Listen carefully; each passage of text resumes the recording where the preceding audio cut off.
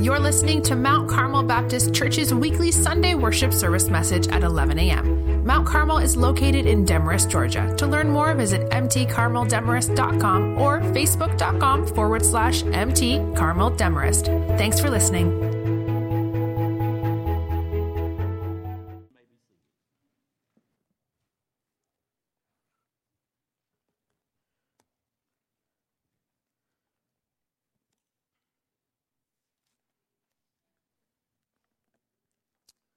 You'll take your Bibles and turn to James chapter 1. Lord willing, we'll look at verses 1 through 4 this morning. James chapter 1. If you don't have a copy of God's Word in front of you, please pull out the notes provided in your bulletin and follow along with us. We want you to ensure that we are preaching the Bible to you. All right? Also, if you don't have the notes, you can download the YouVersion Bible app. That's YOU version. After you download it, go to the More tab, tap Events, find Mount Carmel Baptist Church, and then click on today's sermon title, and you'll have all the notes, quotes, and references there for you to see, save, and share. All right? James chapter 1. Verses 1 through 4, I want to preach to you a message entitled, Under Pressure. Under Pressure. I don't know if you know, but diamonds begin as coal. But it's coal that is subjected to intense pressure over time, and that's when a coal becomes a diamond. But without that pressure, coal just stays coal. Trials are the pressures of our life. And God will use those trials to bring to bear His will for our lives. In James chapter 1, the writer introduces himself modestly. He could not have. This is James, none other than the half-brother of Jesus. James is known to have rejected Jesus or opposed him during Jesus' earthly ministry. I mean, with gentleness and respect, if your brother was running around claiming to be the Son of God, you'd probably distance yourself too. But that's the part that's so unique about James, is that the very movement, so to speak, that Jesus lived and died for, we see James participating in the book of Acts in the early church. And what the Apostle Paul explains to us is that Jesus, after his death, appeared to his brother James. And this was convincing to James. And James repents of his sin and goes around claiming that his brother is the Son of God. An amazing thing. The Apostle Paul calls him a pillar of the church. He was one of the leaders in the Jerusalem church, which, if you know anything about the book of Acts, it's the headquarters of the early church. But notice, and I'll just go ahead and just want to show this at the very beginning. Notice how he calls himself. James, this is verse 1, a servant of God and of the Lord Jesus Christ. Wow. The word servant here in the Greek is doulos, and it's where we get the word slave. He says, slave of Jesus, his half-brother. And it's actually really interesting grammatically in the Greek. Just let me nerd out for just 1 second. Is the word Lord and God govern both. The word God governs both Jesus and the Father there. That he calls the Lord Jesus Christ God. It's really amazing. James addresses this later. Look at the next verse. To the 12 tribes, the next line. To the 12 tribes dispersed abroad, and then he says, greetings. Now, the 12 tribes is a idiom for the nation of Israel. And commentators have taken that to mean a couple of things, okay? When you talk about the 12 tribes in either what they say is the dispersion, okay, and it comes from the Greek word diaspora, the 12 tribes that are scattered across the world. it can be taken to mean one of two ways in this context. Either James is specifically talking to Jewish believers who are all over the world. You think of it like this. James is headquartered in Jerusalem, and he's sending out this letter to all the Jewish believers in Jesus as Lord and God and the Messiah, and he's writing a letter to them. Okay? The other part, and I'm really divided on how to interpret it, is Israel also becomes a word that the New Testament talks about for all the elect and redeemed of both the Jews and the Gentiles. That in fact, the church is a composition of both Jewish believers and Gentiles who are, quote, grafted into Israel. All right? That we have the same faith as Father Abraham. The Bible talks about that. So some people think that even his audience is much more broader than just the Jewish audience. This is like the leader of the headquarters of the church sending out this message to every believer who is scattered across the world. And so this message, and trust me, this message has so much relevance for us today. James is called the Proverbs of the New Testament. It's just filled with wisdom. In fact, there's like 40 to 50 commands in the book of James. Do this, do this, do this, don't do this. And he's telling us how to live as exiles, as strangers in this world. I don't know how you feel, but at least over the past week or so, I have felt like this world is not my home, right? And James is written to Christians who go, hey, this world isn't your home. And so I'm going to tell you how to live in this world when it's not your home. And the question that we're going to answer today, and it's a big question, is how does a Christian, this is specific to Christians. I'm not saying that unbelievers, you're going to have a hard time applying this, trust me, when we get to the end. But how do believers, those who have repented of their sins and trusted Jesus as their Savior and God, how are we supposed to cope with life's pressures when we're under trial? And James just tells us right off the bat what to do. Let's look at James chapter 1, verses 2, 3, 4. I'm going to read all of it and then we'll explain it. Consider it a great joy, my brothers and sisters, whenever you experience various trials. Because y'all know that the testing of y'all's faith produces endurance. And let endurance have its full effect so that y'all may be mature and complete, lacking nothing. Now, if you're new to Mount Carmel, I always transliterate the second person plural you so that you understand this is wrote to the corporate church. It's not just the devotion written to you personally. This applies to all of us together. All right? Without reading the whole context, James' command seems irrational. Catch what he just said. Consider it a great joy. It's really interesting how they actually interpret that. It's actually an unmixed joy. Some translations will say a pure joy or nothing but joy when you go into life's pressures. That's irrational.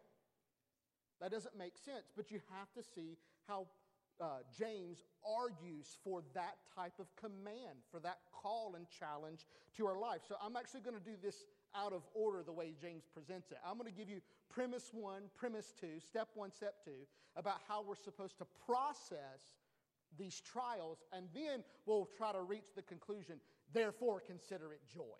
All right? So step number 1, here's what you have to understand or embrace as a Christian when you view the pressures of this life. Saving faith, write it down and I'll do my best to explain it. Saving faith under trial produces staying faith. Or in a word, you can put this at the end, perseverance. So saving faith, when it's put under trial, becomes staying faith, which is called perseverance. Please, if you're new to the faith, this is one of the things that the prosperity gospel, health, wealth, happiness does not tell you. But Jesus told his disciples up front, he warned them in John 16:33, you will have trouble. A Christian that doesn't experience any going against the grain in this world with gentleness and respect, you're probably not a Christian. All right? Your values and what interests you and what you live for, your purpose and meaning and significance is going to be opposed to the things of this world. You will run into trouble. If you can live your Christian life without trouble, you're not a Christian. Okay? Paul likewise told his converts when Paul evangelized people and they came to saving faith in Jesus. Listen to what it says in Acts 14:22. You will go through many hardships to enter the kingdom of God. He just tells them, oh, now that you're a believer, welcome to hardship. All right? It has always been this way for the followers of Jesus Christ.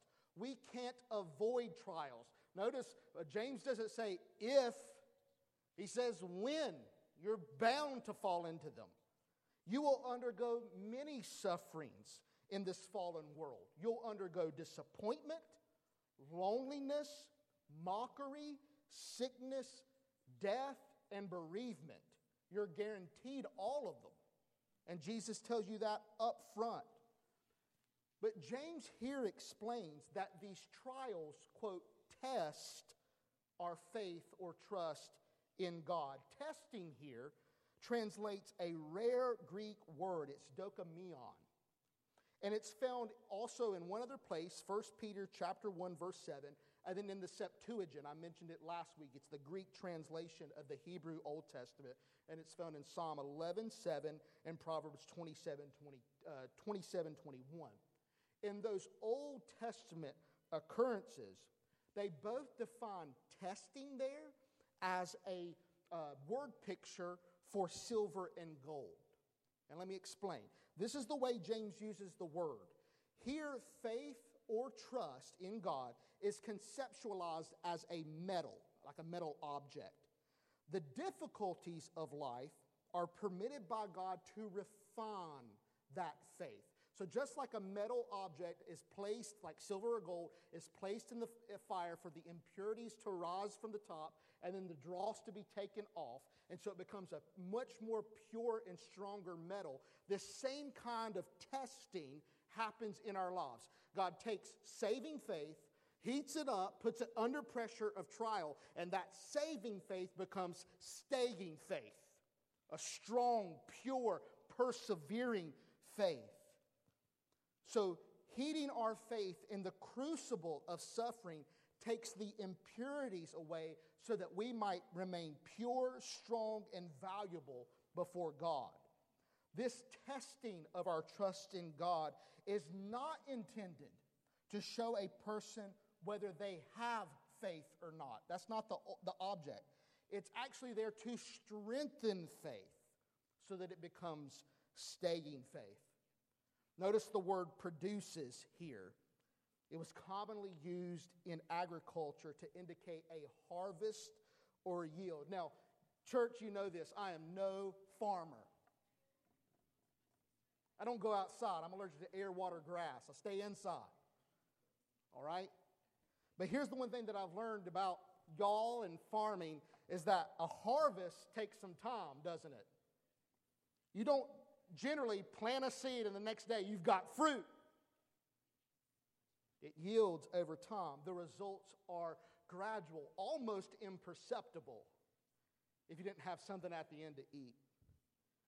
And here's what it feels like, right? When you're going through a trial and through life's pressures, you go, how long is this going to take? It feels like we've been doing this forever. I promise you, 2020 was a decade alone, right? This has been going on forever. And I want you to think about this in a very much a corporate sense, not just our local church, but even the church. The church around the world is constantly going through trials and suffering. And what is God ultimately doing? He's strengthening the faith of the church. And we're eventually going to get there. Eventually. What is this harvest? What do we really want? This is hard to accept. This testing produces a staying faith, perseverance. You can translate it steadfastness, or I like how one guy just transliterated it this way, stick-to-itness. Stick-to-itness. The etymology of the Greek word points to remaining under, to stay under pressure. The picture is of a person successfully carrying a heavy load for a long time. The New Testament emphasizes the need for Christians to cultivate this quality of perseverance, steadfastness, or stick-to-itness when facing difficulty. And to make you a little distinction between, think of it this way, patience is forbearing people, okay? Perseverance, endurance, steadfastness has to do with putting up under trials and pressures. These are not people. They're just experiences and situations. And God wants to cultivate that in our life. One commentator said it this way, endurance is faith stretched out. Faith stretched out. Now, this is important to note. Perseverance is not the goal in and of itself. This is so good. This will change you. Okay? God is not putting you under pressure just so that at the end of it you can say, I persevered. That is not why he's doing that. All right? Notice the second part, step 2. And, write it down. This has to be linked together. Premise 1, premise 2. You can't have one without the other. The second step in the process is this. And perseverance produces perfection. Wow. And perseverance produces perfection. So you see how this works? Everybody just catch it. I won't go too far, right? Actually, we should start over here because it looks different for you guys, right? Step 1, you have a saving faith given to you by Jesus through the Holy Spirit at regeneration, at your salvation, all right? That saving faith needs to become a persevering faith. So what does God do? He permits trials and pressures to work on you to make that saving faith saving faith.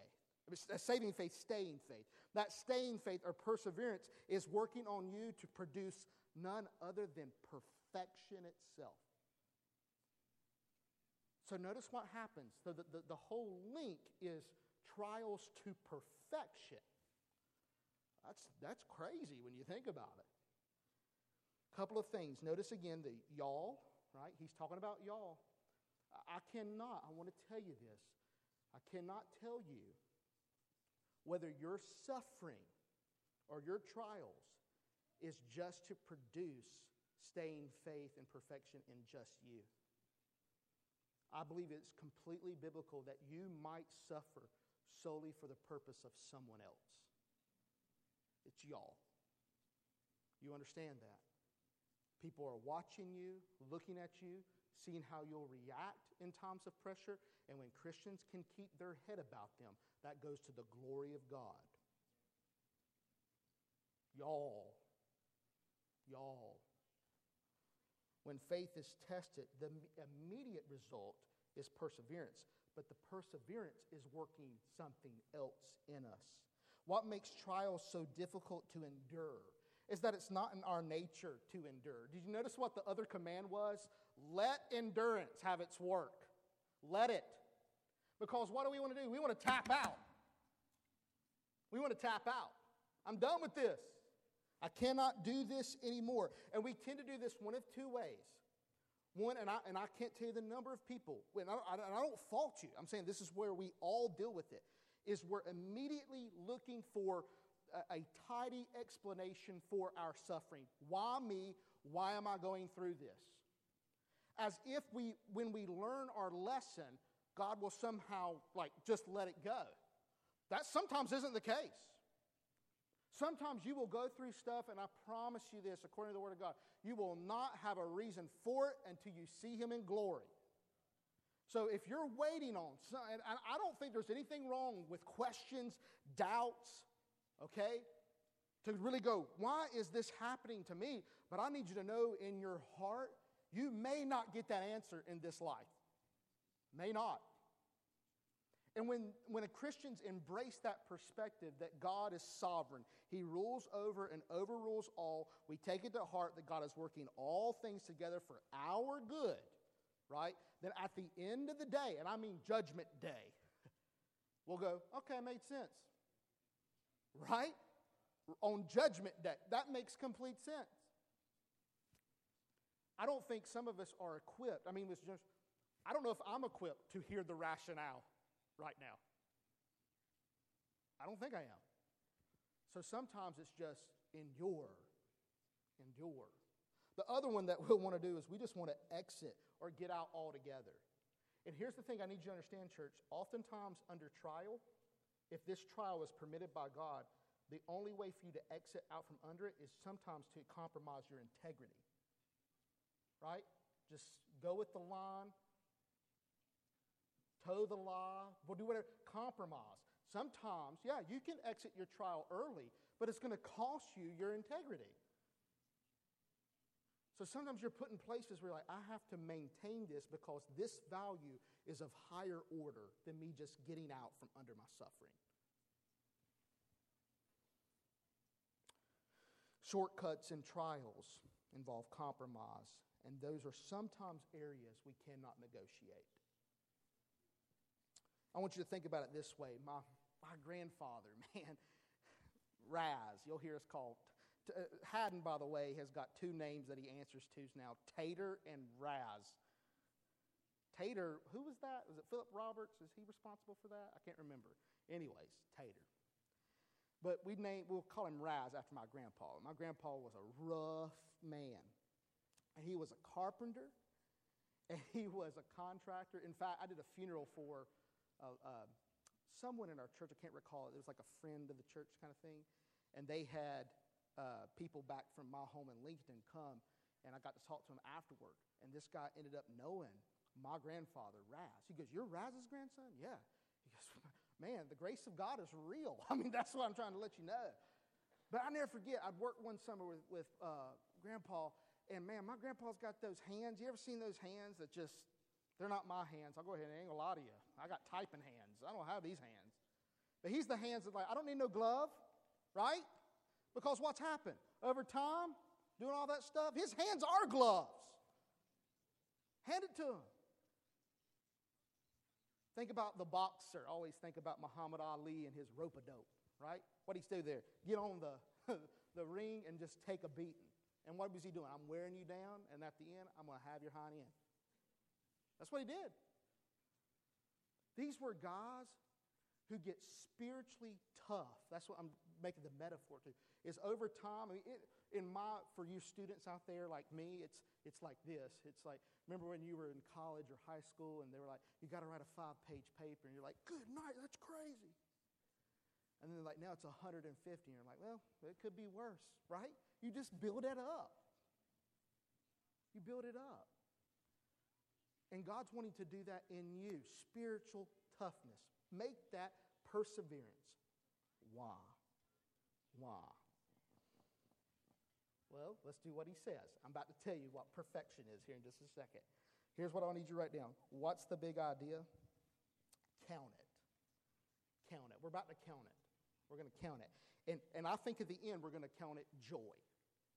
I think at the end of it, when we compare, put them side by side, suffering and trials, pressures with perfection, the end result of perseverance, we're going to go, well, that's nothing but joy. Now let's count it real quick. Let's just say this. Let's have a little bit of interaction. If you're watching online, you can drop it in the chat. Make it funny. I'll read it later.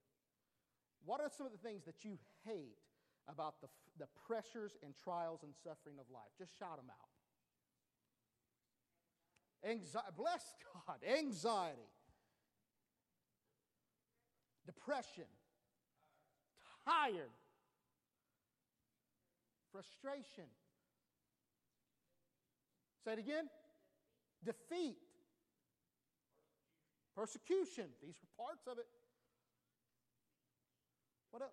Huh? Say it again. Oh, judgment and labeling. Yeah. What else? Worry. Anger.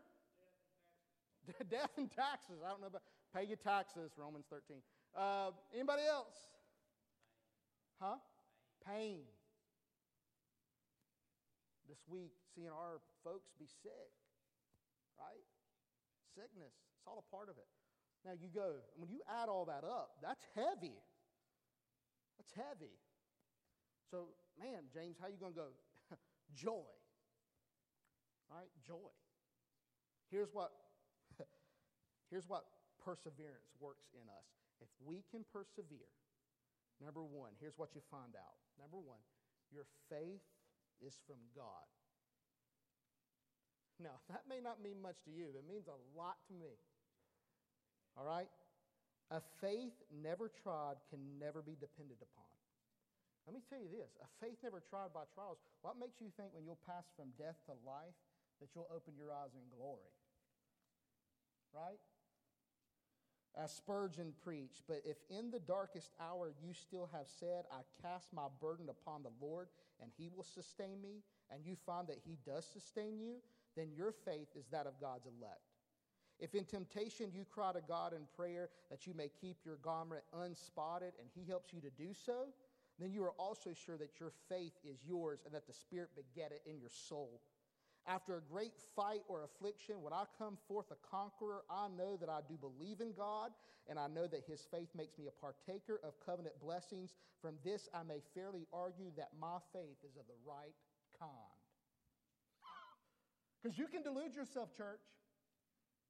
We can give mental assent. We can raise a hand. We can get baptized. I'm telling you right now, you want to find out whether your faith is real? Just endure some hardship. Jesus promises not every seed that's thrown out bears good fruit. Why? Because the anxieties and troubles of this world, it'll choke the life out of it. And the one that can continue, it's not, sometimes we think, well, some seed gets lucky and just doesn't endure hardship. No, even the seed that produces 100-fold had things that threatened it too. And guess what it kept doing? Keep on, keep on. Right? It was true faith. It came from God. And can I just pause and note this?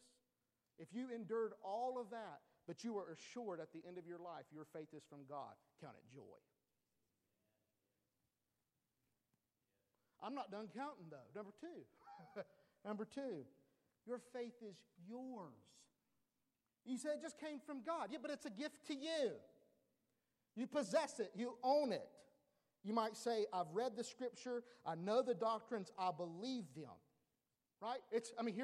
Can you just kind of check off? And you got to do this. This is a part of our belief. Like, do you affirm the Bible is the Word of God? Yeah. Right?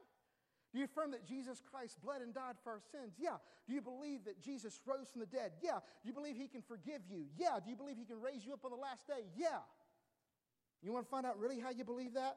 Do you believe it when you're disappointed, jobless, sick, or on your deathbed? That's when we find out who's who. It's easy with gentleness and respect to bring you up in front of the church like you repented of your sin. Yeah. You been baptized? Yeah. When you're in the crucible of suffering, you'll find out whether the forgiveness of sins means something to you. Right? Whether resurrection means something to you. Whether everlasting life means something to you. It's not just the head knowledge. It's a part of it. But man, that's when it gets drilled down deep in your heart. Man, I long for that. Can you say, my faith is no guesswork? It is not just theoretical. I have seen it for myself. I love that. The assurance is not cheaply purchased. You can't purchase that kind of faith. Doubt, and I've been under severe doubt. I tell this to people as a pastor. There was a season in my life where I genuinely had questions whether Jesus was raised from the dead. Because I understood. I understand it. It's still the truth. 1 Corinthians 15. If God has not raised Jesus, this is a lie. It's all a lie. It's a farce. And it was cognitive dissonance going, is this real or not? And I can't tell you this season that I went through reading and studying and praying and have come to the conclusion, I have confidence that God raised Jesus from the dead. And that impacts my life. I think it changes the way I preach. Now, can I say this? God signed me up for it all over again? Probably not. The panic attacks are bad. But at the same day, it's like, if I find out on Judgment Day, that trial made sure I was there. Count it joy. Right? See how that works? Just, well, okay, panic attacks. That's how it is. Number 3, God answers prayer. Let's just be honest, saints. Some of us love Jesus and we're prayerless. I know it's an oxymoron, but I'll let you have it for just a second. The one beautiful thing about trials, if they're real trials, you'll get to praying, right? You'll fall on your knees going, oh, what is this? Help me, help me, help me. Which what you've got to realize, that was supposed to be our stance and position through it all, good and bad. But here's the good thing about trials, when you do fall on your knees and cry out for help, and he does answer you. You go, he actually answers prayer. Can you imagine just knowing deep down in your soul, okay, I got all the suffering in the world, but I serve a God who listens to me and actually answers me. Count it joy, that one thing alone. Isn't that crazy? Number 4, we should be grateful. We should be grateful. I'm probably getting way too much real. I have a comfort today, a freedom today. Boy, have you ever had those days where your stomach just messed you up? Have you ever sat there for a second? It's like, man, tomorrow, if my stomach's not messed up, I'm going to be so thankful. Have you ever done that? Isn't it amazing how human nature, though, forgets it so fast? Then we go about our lives, we're not even thankful that I'm not having stomach issues today, right? Isn't it amazing, though, one of the things that you'll find, people who have been through some of the most immense suffering are some of the most grateful people. They are. They have an amazing outlook toward life. And understand this, we're commanded to be grateful in everything. A person who's been, under the crucible of suffering, have you ever, they have a knack for finding the positive and, you know what I'm saying, and believing the best in people. Isn't it amazing what that does? They can look at you and go, oh, it's been worse. It's been worse? Yeah, it's been worse. And then last but not least, you will be perfect. Perfect. Now, here's the thing where I differ on how some people interpret James chapter 1, verse 4. They take that to mean Christian maturity. If you persevere, you'll grow in the value of perseverance. And to be persevering is like Jesus. And that's true, but that's not what James is saying here. I'm convinced of it. And it has to do with his word perfect. Perfect. Look at James chapter 1, verse 17. Okay?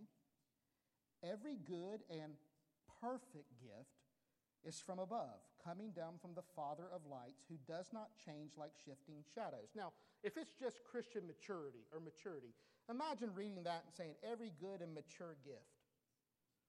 We go, no. When God gives us something, it's good and perfect. Right? It doesn't just mean more mature. Go down to James chapter 1, verse 25. But the one who looks intently into the perfect law of freedom and perseveres in it is not a forgetful hearer, but a doer who works. The person will be blessed in what he does. Now, he's in reference to God's word. Let me ask you, is this book just the most mature book on the planet? No, it's perfect. It's God's very words. Now, here's what I mean by that. I understand that if you were to go through suffering and trials every moment of your life, even if your lifetime lasted 120 years, you wouldn't be perfect. You might be mature in your Christian life, but you wouldn't be perfect.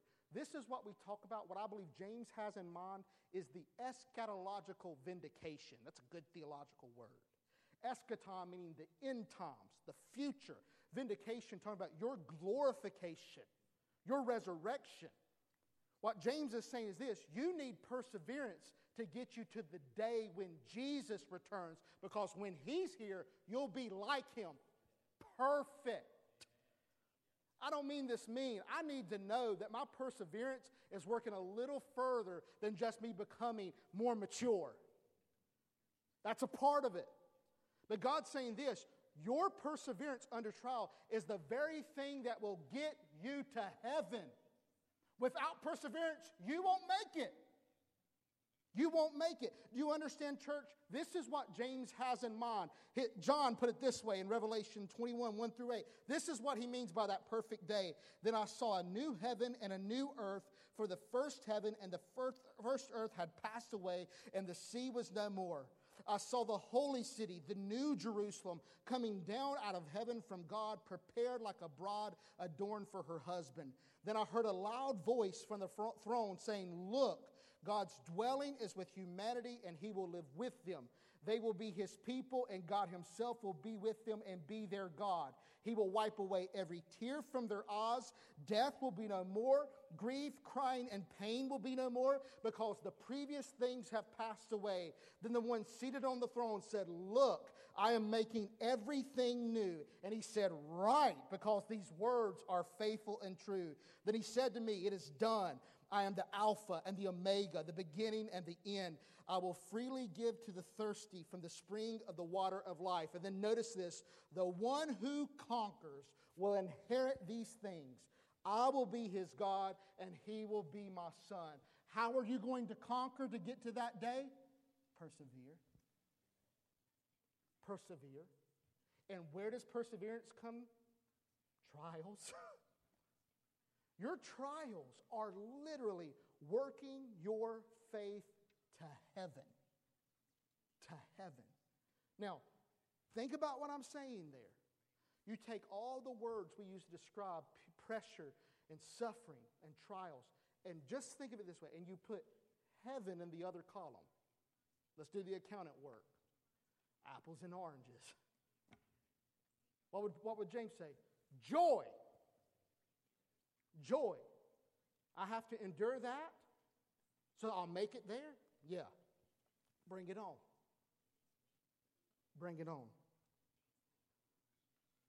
James' command does not mean that we are to enjoy our trials. That's not what he says. It is not being excited about a dark diagnosis or a tumultuous relationship. Joy differs from happiness. Happiness is just drifting on life's circumstances. When we experience a high, we feel good. When we experience a low, we feel bad. That leaves us, Christians, at the mercy of the world. Do you want to be left at the mercy of this world? No. And it's not pretending to be happy either. Christian, please understand, you don't have to come in here with a smile on your face. Right? It says Jesus endured the cross for the joy set before him. It doesn't mean he smiled all the way to Calvary. He just knew what was on the other side of it. Right? It's not pretending. What James is commending is a conscious embrace of a Christian understanding of life. There's more to the story than just what we see, and that's hard. There's more going on. There's more at stake. Eternity is in the mind of God. And that's what he's working everything to good for. Listen to what Romans 8:18 says. This is amazing. Paul says, for I consider, he's like, when I'm adding it up, when I'm reckoning it up, when I'm chalking it together, I consider that the sufferings of this present time are not worth comparing with the glory that is going to be revealed to us. Apples and oranges, don't sit there and do that. Your mind will just go crazy. I just consider it and chalk it up to glory. We count, reckon, chalk up, regard our trials ultimately as a supreme joy, because producing perseverance enables us to reach in heaven. And how can we not rejoice in the truth of reaching heaven? Write this down. I just thought this was so good. This is probably my new definition for joy. Joy may be defined as a settled contentment in every situation, or an unnatural reaction of deep, steady, and unadulterated, thankful trust in God. I love really that last line. What is joy? It's thankful trust in God. It's going, when I look at my trial, I go, God must be up to something good. See? And that produces joy. God must be doing something that I'll be thankful for. Now, you may not be on this side of heaven, but one day you'll look back and go, thank you, God. And so we're able to rack it up now as joy. Joy. James encourages us to embrace our trials, not for what they are, but for what they will do. Do you see that? What they will do. I like what Philip says, when trials come, don't resent them as intruders, but welcome them as friends. A Christian can do that. We don't have to complain and bicker and go, yeah, God's going to use this.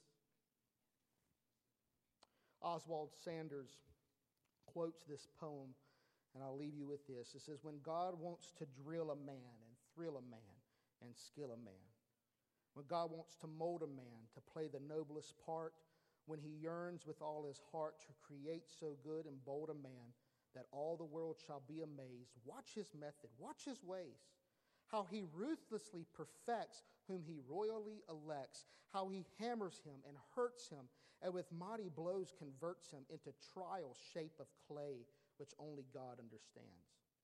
While his tortured heart is crying and he lifts beseeching hands, how he bends but never breaks when his good he undertakes, how he uses whom he chooses and with every purpose fuses him, by every act induces him to try his splendor out.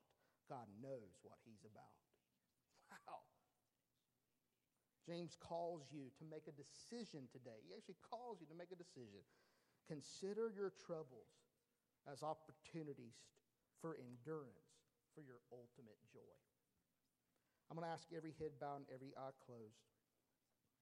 I know, church, it's been a tough week on many fronts, many fronts. And sincerely, I prepared this message early in the week, not knowing how the week was going to shake down on so many different levels. And we can look at all of this, I believe, according to God's word. And one day, now it may be far in eternity, but we might be able to look back and consider, wow, thank you, God. Isn't it amazing that you might be able to thank God for this week? I find that amazing. But here's what I mentioned earlier, is that for someone who's not a Christian or a believer, I don't see how you can consider any of this joy. You have no hope of eternal life. What point in the future can you look back and say, this was working out for what good? There isn't. And so the most vital thing that you could take care of first is your soul. To repent of your sin and trust Jesus as your Savior, and to be a recipient of faith that can make it through trial all the way to heaven. That's what we want. If you've never repented of your sins and trusted Jesus as your Savior, I want to give you the opportunity to do that now. With every head bowed and every eye closed, Jesus came to this earth, lived a sinless life, and shed his blood to cleanse you from all your sin so that you can be forgiven, raised from the dead, and stand before God on Judgment Day knowing you are declared righteous as a gift from God. And if you're ready to receive that gift and commit your life to him, will you pray this to Jesus, our Savior? He's not dead. He's alive. He's the Son of God, and here's our thoughts and whispers. Just pray this silently in your heart to him. Say, Dear Jesus, I confess I am a sinner, and I deserve judgment. Grant me repentance and faith. I believe that you love me. You came down for me. You lived a sinless life and shed your blood to forgive my sin. And I believe God raised you from the dead. Please forgive me. Come into my life and take me all the way to heaven. With every head bowed and every eye closed, my encouragement based on the Bible to you is be baptized. Baptism is the way we show the church and the world that we believe and identify with Jesus' death for our sins when we go under the water, and we believe and identify with Jesus' resurrection from the grave for our victory and forgiveness when we come up out of the water. If you've never been baptized, check out the baptism box on the back of the tear-off panel. Text BELIEVE to our text and church number. Go to our website, fill out the form. Give us an opportunity to talk to you about the next step of going public with your faith. The last thing that I want us to do today, Stacy, you can begin to play. I want to read a prayer from John Calvin. It's provided for you in your notes. But this is about Christians enduring hardship and embracing this Christian understanding of life. He says this, grant Almighty God that since the depravity of our nature is so great that we cannot bear prosperity without some wantonness of the flesh immediately raging in us and without becoming even arrogant against you.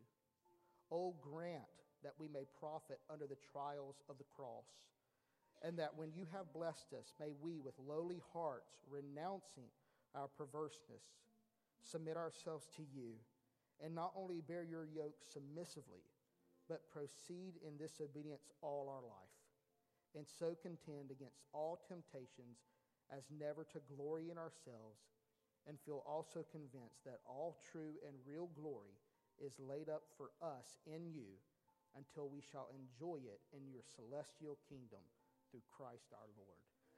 Amazing prayer. Will you pray it in this time of meditation?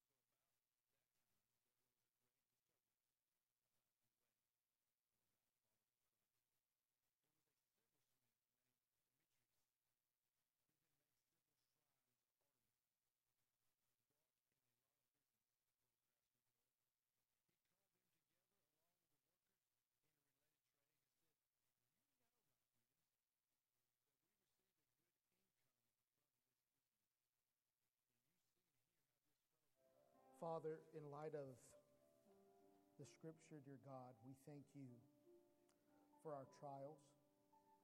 And we understand how irrational that is on the face of it. But when we see that you're taking our faith and transforming it into another kind of faith, that we can persevere all the way to the end, we can't help but be thankful and joyful.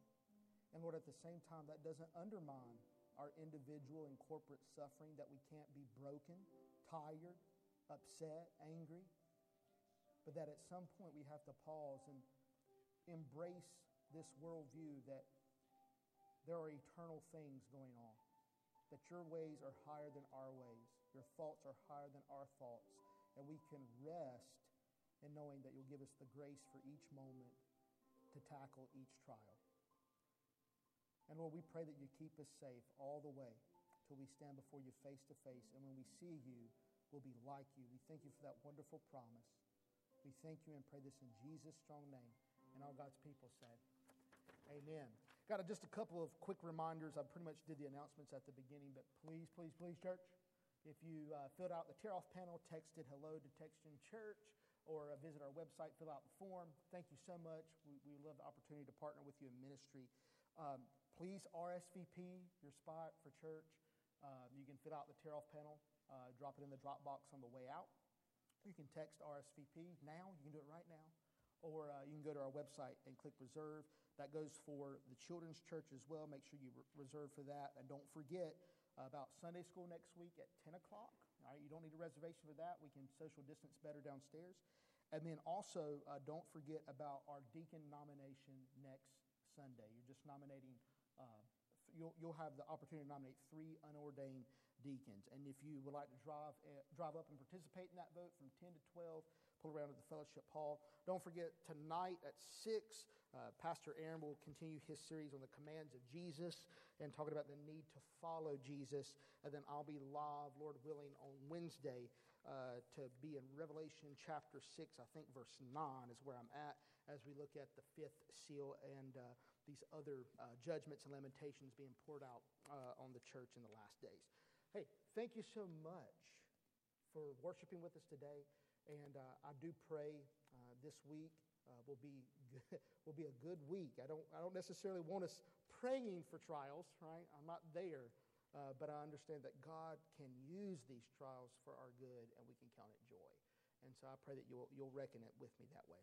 Brother Rick, will you come and lead us in one last song?